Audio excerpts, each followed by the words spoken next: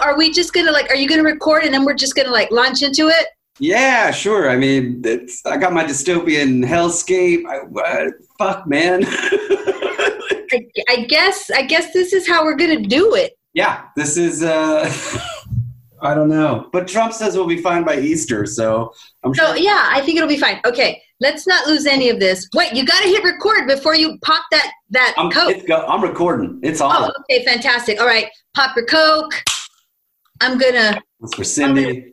Pour my Coke. Cheers, Michael. Welcome back, everybody. Hey. I just realized, we haven't fucking seen each other since the rap party of Final Dress. I know. Insane. I know. You braved the Northland? I mean. I did. Welcome, everybody. This is Terror and Tacos. Woo! I'm Cindy. And that's Michael.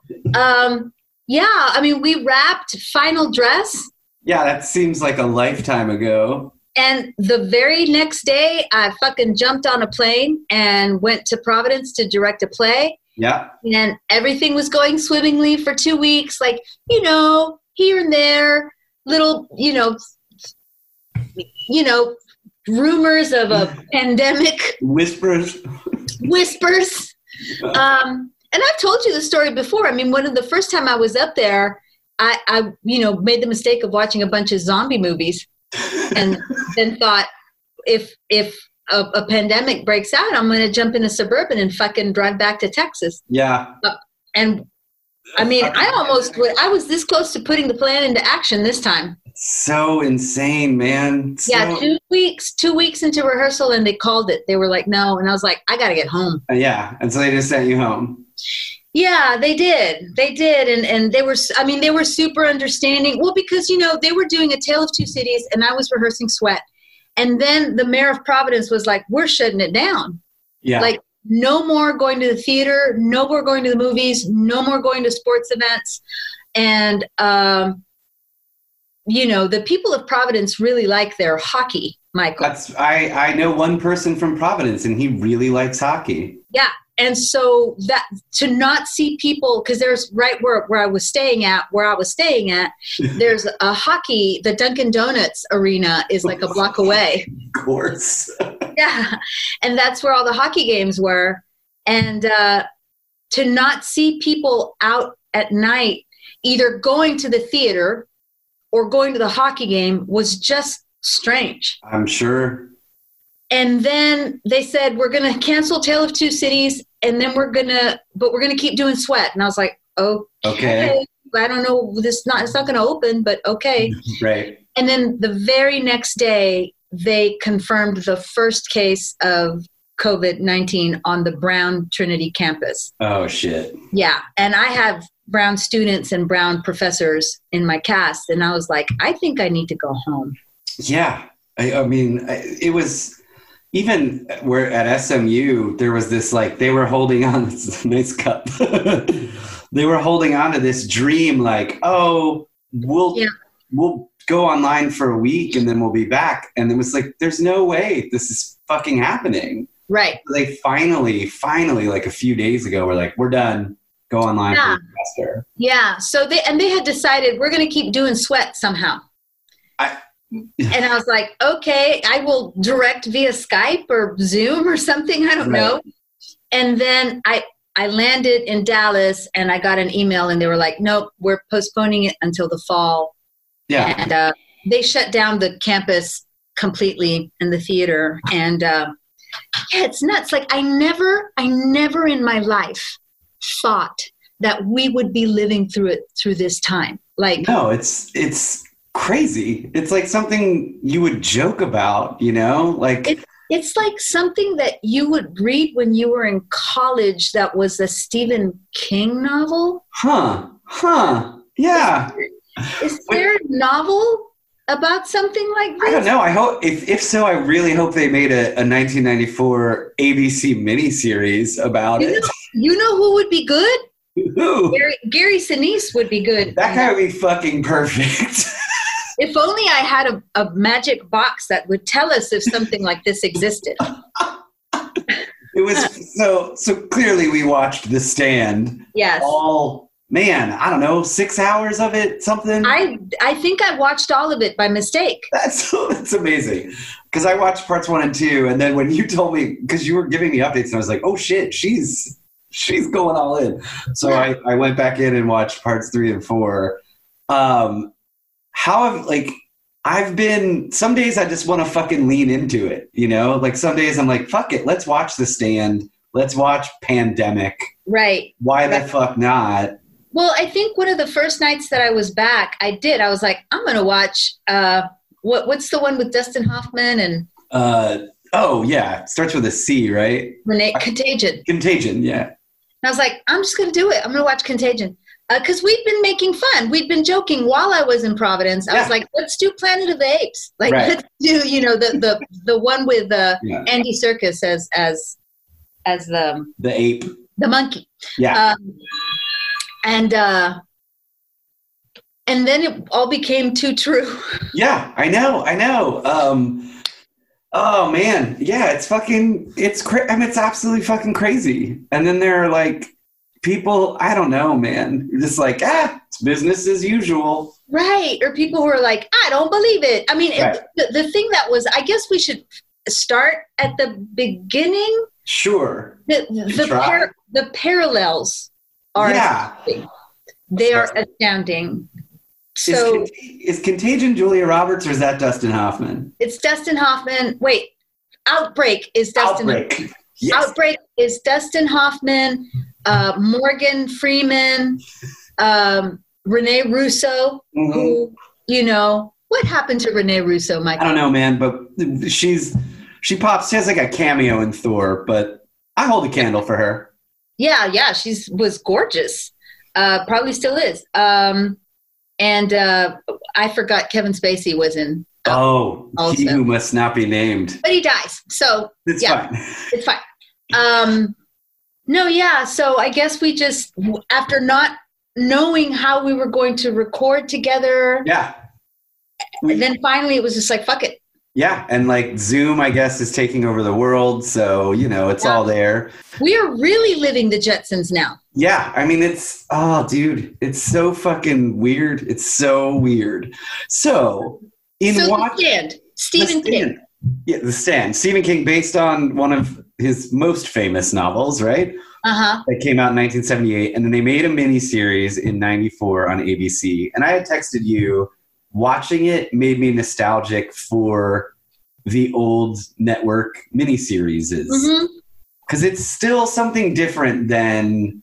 Very different. Than even what's on like Netflix now, even if it shows like 8 episodes. It's still a different thing, right? Very different because there are commercial breaks. Yeah, there are commercial breaks, and it seems like this sort of event, right? Like you're gonna, for the next 2 or 3 days or whatever, you're going to tune in at 7:00 and So like I would say, when we were little and you had to wait a whole year before you could watch The Wizard of Oz. Yes. Or the 10 Commandments.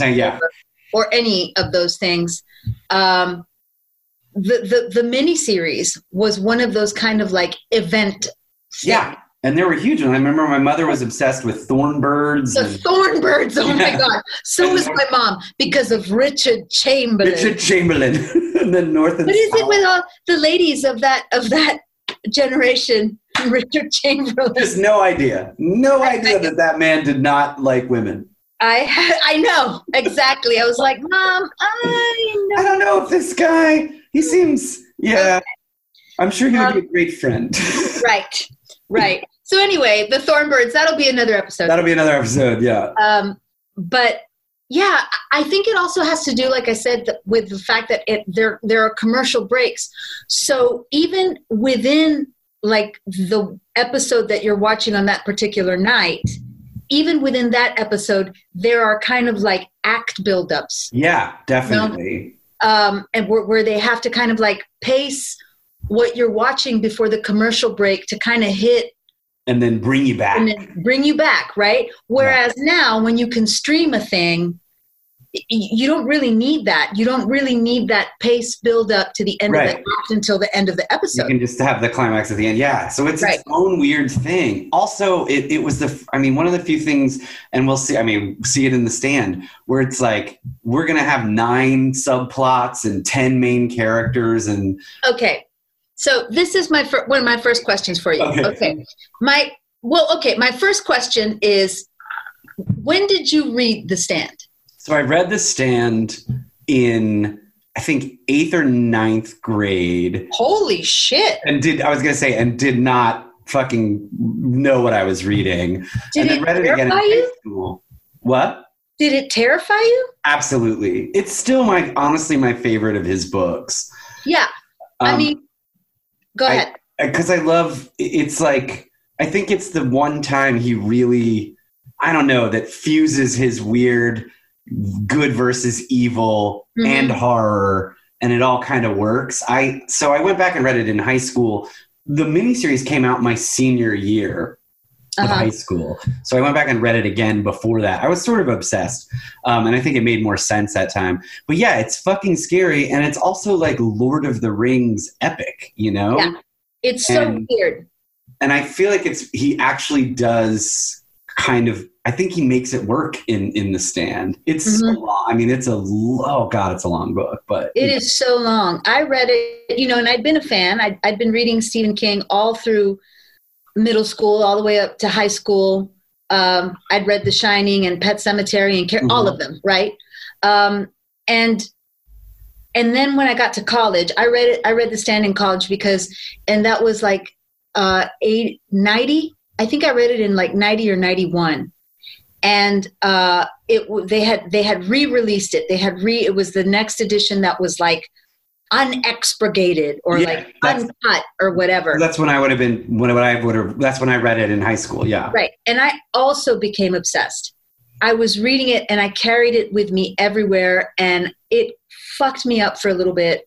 And I remember telling John, it's like, what are you reading? And I was like, you have got to read this book. Yeah. I was telling everybody, you've got to read this book. It's incredible.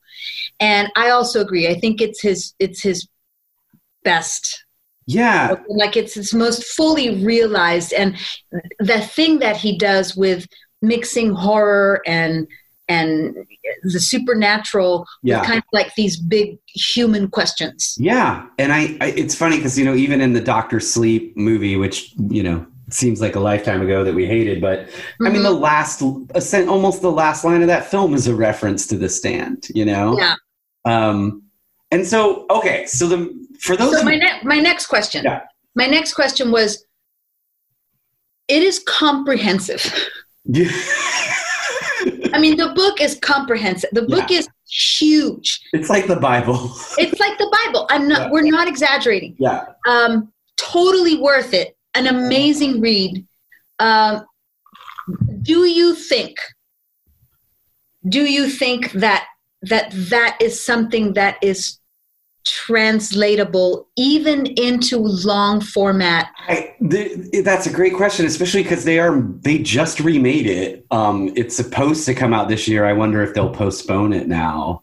So they just remade it for like Hulu. I don't, even in the mini series, which is hours and hours long, right? So long.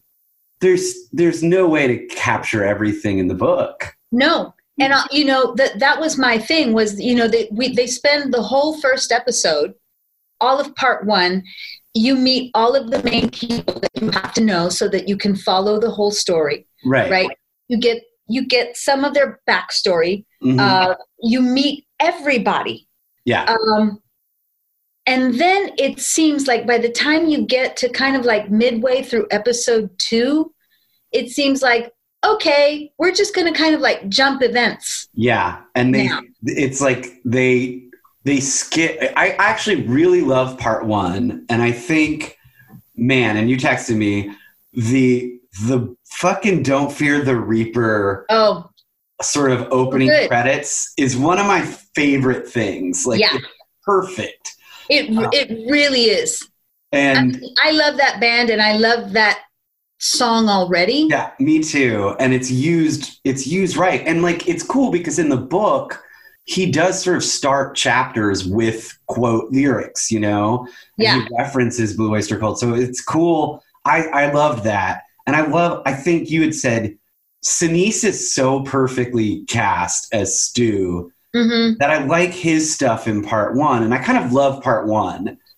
It is that middle that seems like, oh shit, we got to get to Colorado, Nick. Yeah, we got to start wrapping it up. We got to figure out how we're going to get to that final moment.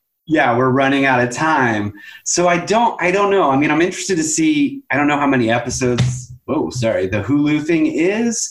So it's like, do you need 8? Do you need 10? Like, how much do you need to tell the story? Because for almost, what are they, 90 minutes or something, is still not enough. It isn't. You know, I realized that I watched the whole thing last night. I was like, time no longer matters. Yeah, exactly. Time is like, what? I don't know what time is. I woke up at 4 a.m. the other day and was like, I'm ready to start my day. Sure, why not? Why not? Yeah, it just felt so rushed. Yeah. And it's, to me, it's like those two middle parts. Another thing that I do want to see the new one. I hope they release it, only because I don't like the flag doesn't work for me in the miniseries. No. And I don't really blame, I think Jamie Sheridan is the actor. I don't necessarily blame him. Or is it his fault? I don't know. No, I think it's the mistake that they always, that some iterations of Stephen King story to movies sometimes make. Because Stephen King is in this one, folks out there in Podlandia. Like, Stephen King actually has a role in the miniseries. Yeah, and he wrote the teleplay. Right, and he's like deeply involved in this. And I really believe that sometimes when the more Stephen King is involved in the making of the film or the adaptation, the less it works. Yeah, I mean, I'm sorry, Stephen King, because I think it's you know, I can see where they were trying to go with casting this guy. Yeah, where he's kind of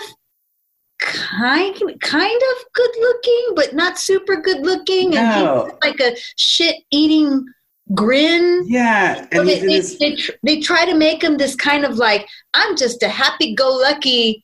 Yeah, but I'm sorry that just it doesn't translate. It doesn't, and it doesn't. Even in the he's in his full denim Canadian tuxedo. Sorry, Canadians, but what is he doing? He's got a mullet. Yeah, it's weird. I mean, and it's like there's that scene where I texted you, air mattress in the middle of the desert. Right. So sexy. Classy, so sexy. Yeah. And he's wearing his Canadian tuxedo. And I think that's what bothers me. Stonewash, no less. Because even in the Bible, and look, clearly King, I mean, borrows heavily from the Bible in this. Dude, he's deeply Catholic. Yeah, and he borrows heavily from Tolkien, which he admits, which also borrows from the Bible. Everything borrows from the fucking Bible. Everything borrows, which the Bible in turn borrowed from other. Yeah. And so if you go back to the Bible or some of the best works, Paradise Lost, the devil is fucking awesome. Yes. And even if you look at The Witch, right? Right. The devil, there should be something about him if he's going to take the form of a human male, which is often the case in these kinds of things, right? Yeah, why wouldn't you be Mads Mikkelsen? Yes, and even exactly. And in the new one, it's Alexander Skarsgård. Well, there you go. Who is, freakishly good looking. That's what I was thinking yesterday. I didn't know it was a Skarsgård, but I was like, if I were going to make it today, the first person I thought of was Mads Mikkelsen. And which is perfect. And there's also something, I think, with Mads Mikkelsen and with Skarsgård, there's some foreign in... It's those Danish. Yes, in the best sense. Obviously their English is probably better than ours and all that. Right. But there's just something a little detached about it, right? Uh-huh. And I think, to me, that is, if you have Mikkelsen or Skarsgård, is incredibly good looking, right, somewhat removed. Right. Because I was like, dude, the guy who plays Larry is a fucking rock star, right? The character of Larry is a rock star. Nadine, we're just all over the place, but the idea is like Nadine is sort of this Whore of Babylon type. Right. Like, Larry is equally good looking and is a rock star. Larry was better looking. Yeah, and seems like Flag. A good guy. And so I'm like, so what is it about Flag that, and if it's not appearance, although I'm like, if you could pick any form, why wouldn't you be Alexander Skarsgård? Right, or why wouldn't you be Charlize Theron? You know what I mean? Right? If it's not physically appealing, right, then you have to have that weird sex appeal thing. You have to have a thing. And I'm like, hey, listen, I'm not saying that Tom Cruise is not good looking. Tom Cruise is very good looking. Right. But I think what Tom Cruise has is that thing that we always talk about. Exactly. Where it's like that man's power comes beyond. It's beyond his looks. It's from within somewhere, and so you have to have that. It's like those. Yeah, when we've talked about it, it's like those very, very few actors who just come on screen and you're like, what the fuck? Gary Oldman, and Sam Rockwell. Exactly, and. Yeah, and like, because like if you go back to Dracula, I mean, why not? Obviously, Oldman is the appealing one. I mean, Keanu's a great-looking cat, but like Oldman is this thing, right? And it's like, to me, Flag could be so fucking badass, right? And I don't understand why they cast that guy with him. And for those who don't know, Randall Flagg is the sort of devil figure in this. Yeah, so. I'm telling you, I am unanimous in this. I think it's because Stephen King had something to do with the casting. Yeah, and he's probably in the book Flag wears jeans. Okay. Yeah, and it's like he has to have like a shit-eating next door. Like I don't know, and nothing against this guy. I've seen him in other things, and he's fine. Yeah, but. To me, he's not Randall Flagg. No, and you start, and I love that you start in the book it's longer and stuff like where he's just the bird. You know? And it's like these are the cool things. Also, sort of his counterpart on the good side is Mother Abigail. Mm-hmm. And I'm like, she, who is played by Ruby Dee in this, she's a 106-year-old black woman, right? That's sort of Mother Abigail's thing. And she has so much more power than him. Oh, absolutely. Just sitting in her rocking chair. Yeah. I mean, the woman just has, exactly. Just sitting in the rock. She has so much presence. Yeah. And so that to me never works. It never quite worked. Yeah. And then you've got Rob Lowe playing Nick, right? And I'm sorry. I mean, if you have Rob Lowe in a movie and he's not the hero or the villain, right? Your hero and your villain better fucking be better than Rob Lowe, or better looking, And like that's really hard to find. How do you do that? I have this theory. Aspen and I were talking about it because I also watch Parks and Rec a lot, and Rob Lowe is on that, and he's still just ridiculous looking. And I always have this theory that anyone in a scene with Rob Lowe's inner monologue is like, holy shit, I'm doing a scene with Rob Lowe. Yes. Like, that's it. I'm watching Rob Lowe, and my inner monologue is, holy shit, I'm watching Rob Lowe. Like, how does this person exist? This is not fair. It's not fair at all. What did you think about, so, you have Rob Lowe, Gary Sinise, and then I would say Molly Ringwald as Franny are sort of like, the trifecta. Yeah, and I mean, you have obviously other the guy who plays Larry, that's like to me the Fellowship of the Ring, basically. What did you think about Ringwald? This was like, post, Breakfast Club on Hughes and all that stuff. Okay, now first you've got to know that my love for Ringwald will never die. She is, she is of a certain, for women of a certain generation, me, she is always going to be the analog. Like she's going to be one of the analogs for us. But I don't think it was her best work. No, and it seems. Sorry, I have a kitty. Teeny has joined. Hi, Teeny. Nice work, Teeny. Yeah, it's. I mean, I was like, I kind of like that she took the role. I feel like it was, Sure. She can't play a teenager forever, Right. I'll have black hair and be totally different. Exactly. I love that I can see the top of Teeny's head. Teeny's in the hellscape. Yeah. So I get why she did it, and I get why she was cast, Right. It's funny because also a lot of her scenes are with Sinise and Teeny. Sorry, y'all. She's knocking stuff off of stuff. That's what he does. And Sinise is fucking doing the work, man. I mean, he's just he's an actor. Yeah. I mean, Molly Ringwald's an actor, but they're very different kinds of actors. I mean, like Gary Sinise is one of the founders of Steppenwolf Theater. Yeah, man. I mean, this dude in Malkovich, like, come on. And honestly, that was my introduction to Gary Sinise. Oh, yeah. And he's great. And so it's kind of like, I love his scenes with Ray Walston. Mm-hmm. Because you're like, oh, these are just two fucking pros. Masters. And right. It's weird when Molly Ringwald and that fucking Parker Lewis kid.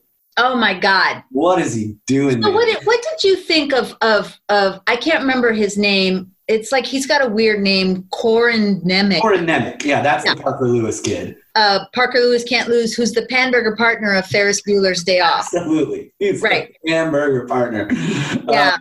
So kids in the 90s, in the late 80s and the 90s, there was a show called Parker Lewis Can't Lose. Right. And it was about, basically it was a ripoff of Ferris Bueller, that they couldn't do Ferris Bueller, so his name was Parker Lewis. Yeah. And it was a TV show. And this is a kid. So when I was reading the book in college, and it says in the book that Harold is overweight. That's a huge part. He's overweight and pimply. Uh-huh. That's because over time he loses weight, his skin clears up, because he's right. And I just don't think it works to put this kid, who's clearly a good-looking kid, absolutely, he was the lead of his own television show, right? To just kind of draw 4 pimples on his face, right, and put him in Adidas sweatpants, which is basically my fucking uniform for the apocalypse, by the way. But, I think you're doing well. Thank you. Yeah, I'm like, that's not enough. It's not enough. And again, look, I get King. Obviously, I don't know. I don't know enough about the man's youth, but he generally has a character who is overweight or is horrified by his own physical appearance. He's the misfit. And then like the transformation happens. You see it. Right. You see it in a bunch in Stand By Me or The Body. Right. And yeah, Corin Nemec. It's like, again, it's as dumb as fucking. The girl takes her glasses off and she's hot. Along. Suddenly she was hot out along. Yeah. So there are some weird casting choices. But I mean, it's like, I understand why they had to make him, because it's a made for TV. Yeah. And so they're casting people who already have television appeal. Mm-hmm. And it's like, how do we not lose the youths right on these nights? Let's just cast the kid who plays Parker Lewis. Yeah, the kids love Parker Lewis. We'll get Molly Ringwald for the slightly older group, because at that time we were in our late teens and 20s. Right. Yeah. And so those are sort of like the problems with the miniseries. Right. I do love Kathy Bates' fucking cameo. Oh my God. I love it. Yeah. And again, you're like, oh, it's Kathy Bates. Did you spot Joe Bob Briggs? Yes, playing the Texas Ranger, playing Joe Bob the Texas Ranger. Okay, so let's talk about Joe Bob, not specifically Joe Bob Briggs, but the thing I did love about it, rewatching it now amidst the fucking situation that we're in, is in the book and even in the miniseries, some of the things that I had not really thought about were so shockingly dead on. Right. How things are being handled right now. Did you find that as well? Oh my God.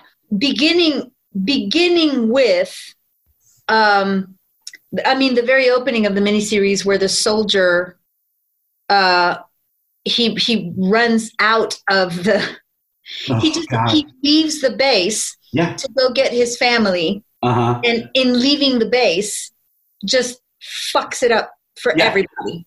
The part where they finally get to Arnett, this in East Texas, in East Texas, and people are kind of like, I mean, they don't know what's going on. Okay, so I guess we should say the miniseries opens at an army base, and where they're doing testing for things. Yeah.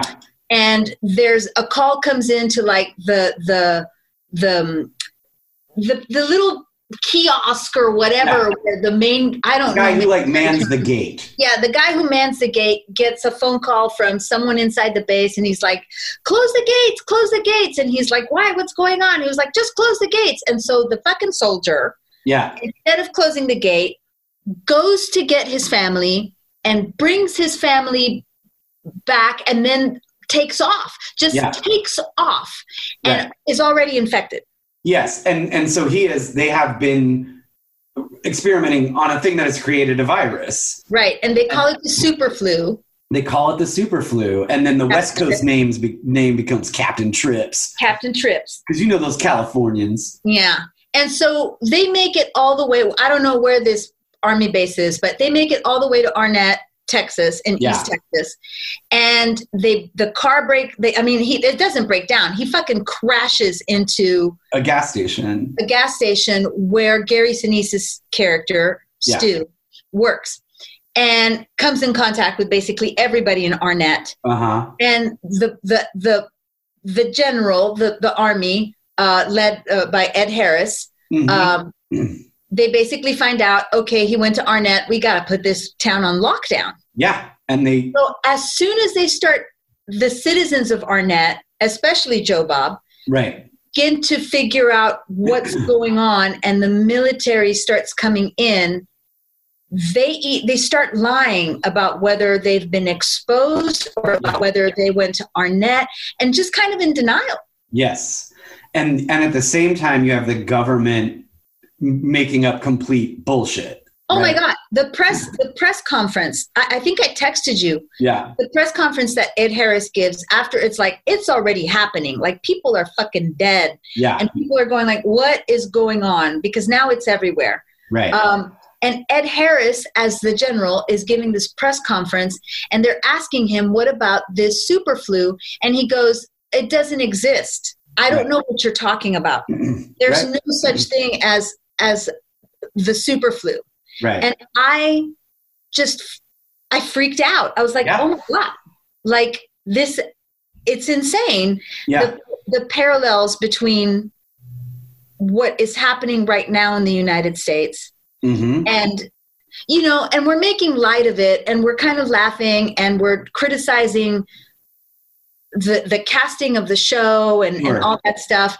But it's horrifying. It is absolutely horrifying. And to me, the scariest things, even if Flag doesn't work, the scariest things are the complete and utter bullshit that the government feeds its people. The fact that they essentially destroy the press, right? Kathy Bates kind of represents the free press, and she gets fucking shot on air on her radio show. And like, those things are terrifying to me. And another thing I think that King does really well in the book, and I think it comes through somewhat in the miniseries, is the idea that this pandemic, whether we're dealing with God and the devil or whatever, is like, we show who we actually are. Right. And I think that's why Larry, the character, exists, is because Stu is clearly a quote unquote good man. Franny is a good woman.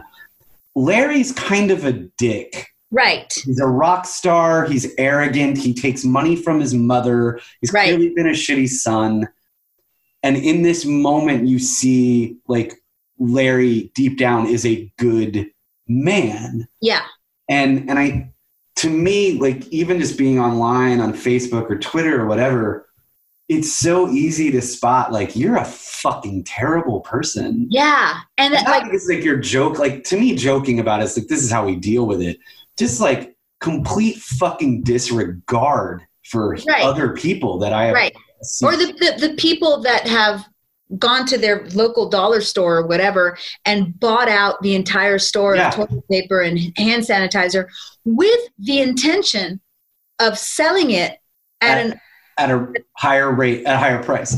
It's like, what the fuck is wrong with you? What the fuck is wrong with you? Yeah. What the fuck? And so, yeah.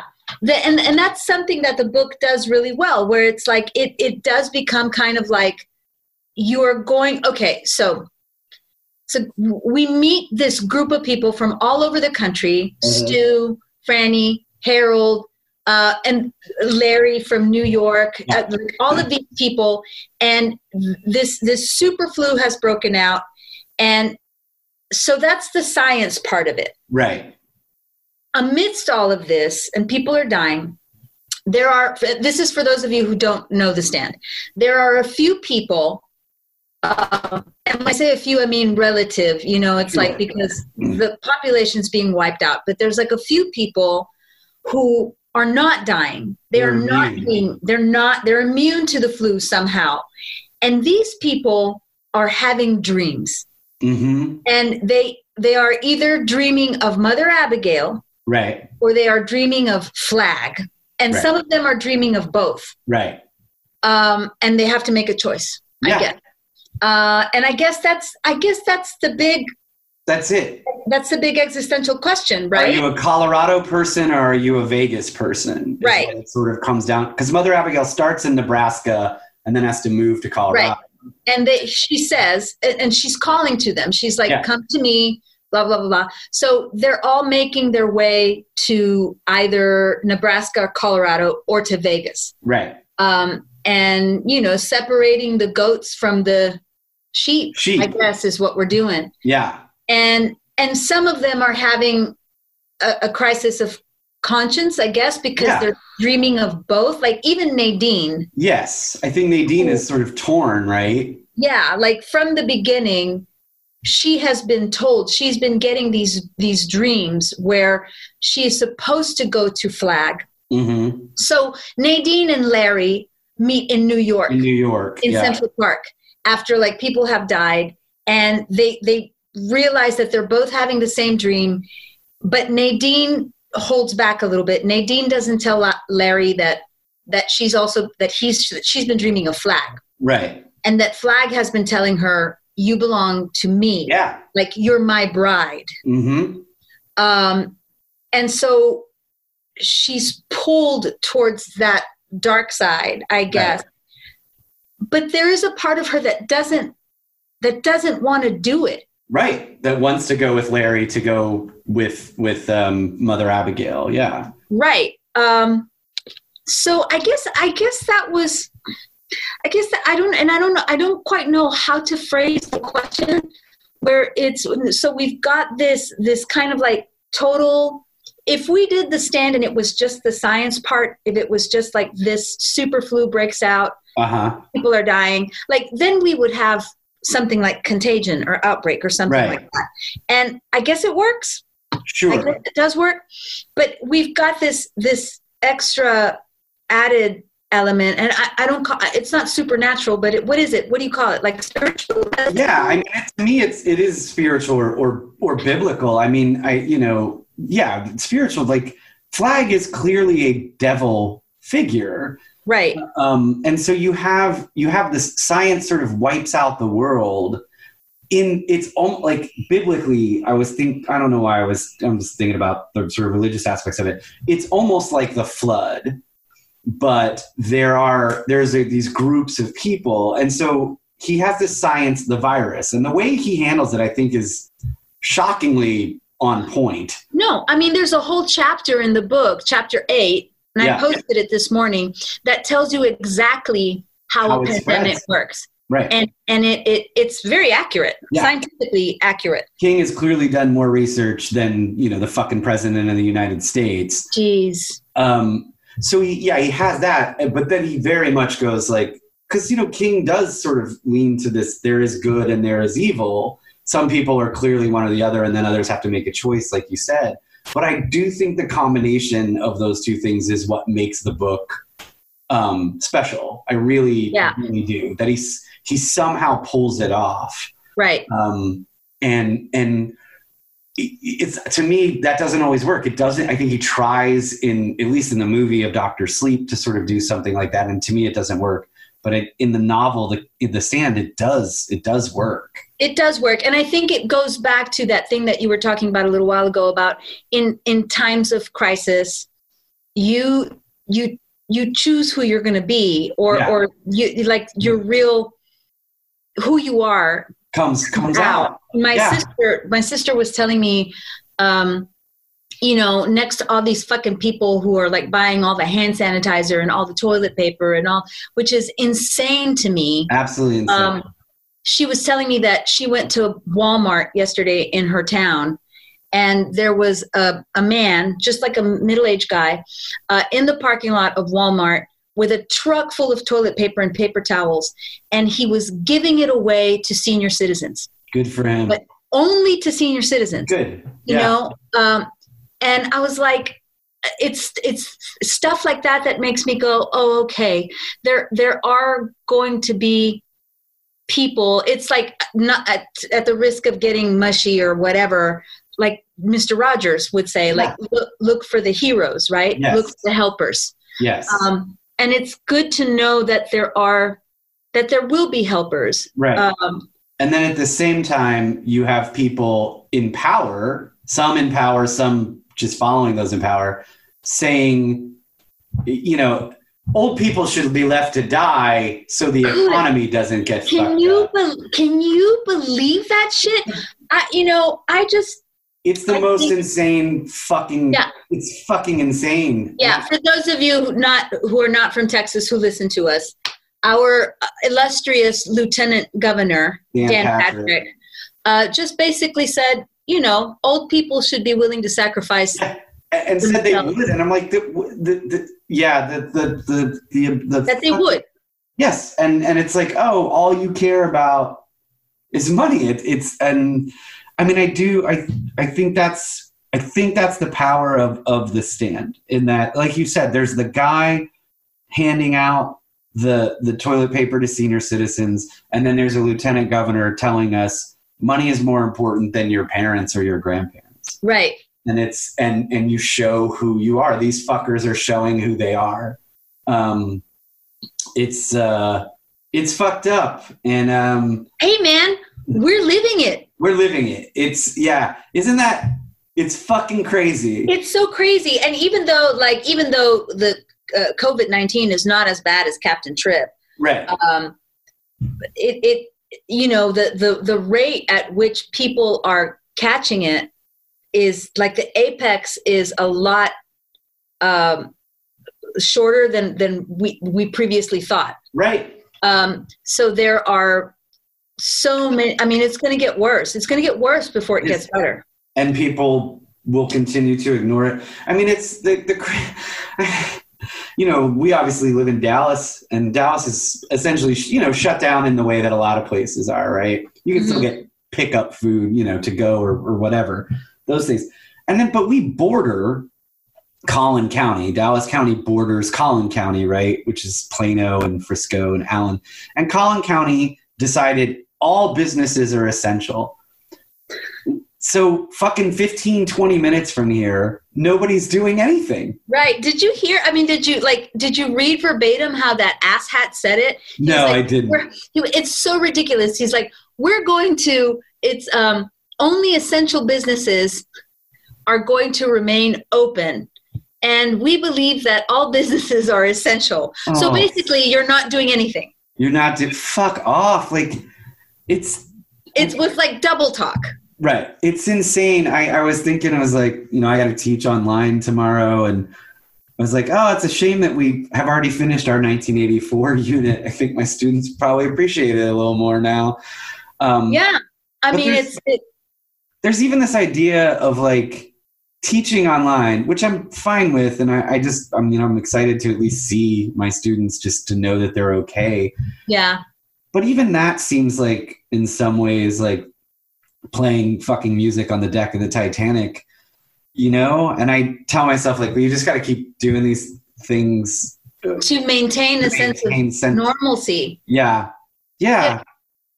Because what else are we going to do? I mean, and then on the other, like I was talking to a friend this morning, and on the other end of it, I mean, it's terrible what's happening, but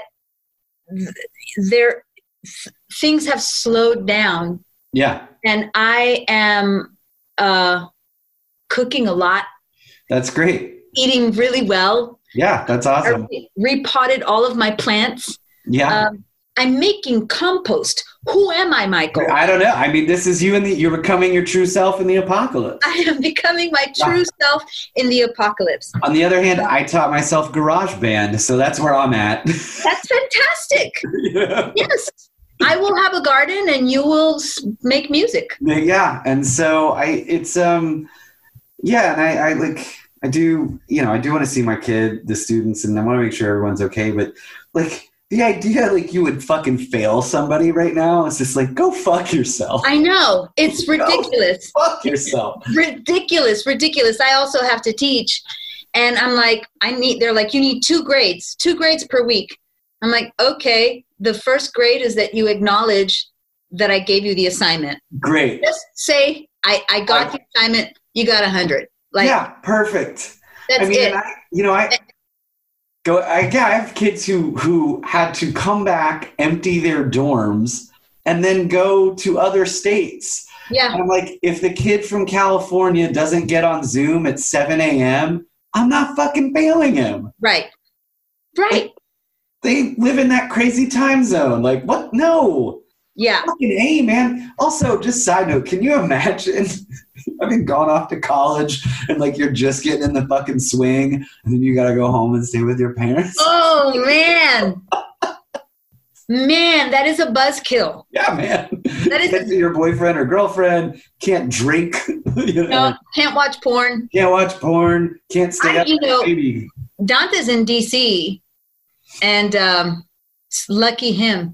And I called him immediately and I was like, hey, I would really like for you to come home. Come home, sure. And he's like, no, I'm fine. I'm working from home. We're being safe.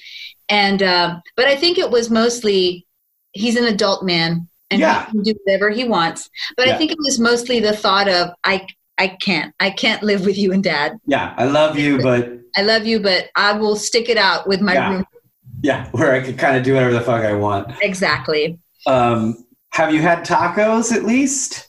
I have. I had tacos on tortillas that I made by hand. Man, that is fucking hardcore. Yeah, it is. I was like, it's time. It's time for me to do it. I've been cooking like all the stuff that my mom made when I was a kid and just brought me to the realization yet again that my mother was a fucking badass. Right. Feeding all of us. That's awesome. All 27 of you or whatever. All 27 of us. But yeah, I ate yesterday. I made guiso. Nice. And my downstairs neighbor, Stephen Walters, he made flour tortillas. Is Stephen living downstairs? Yeah. Stephen Walters lives downstairs. I didn't know that.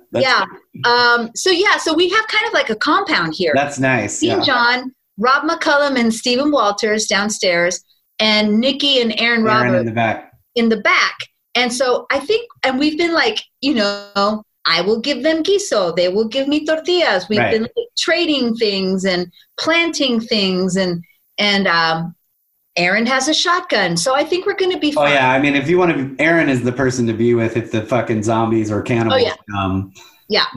That's great. Aspen made breakfast tacos the other day, so that was nice. It's funny, like I went to the grocery store when I knew it was coming, right? Yeah.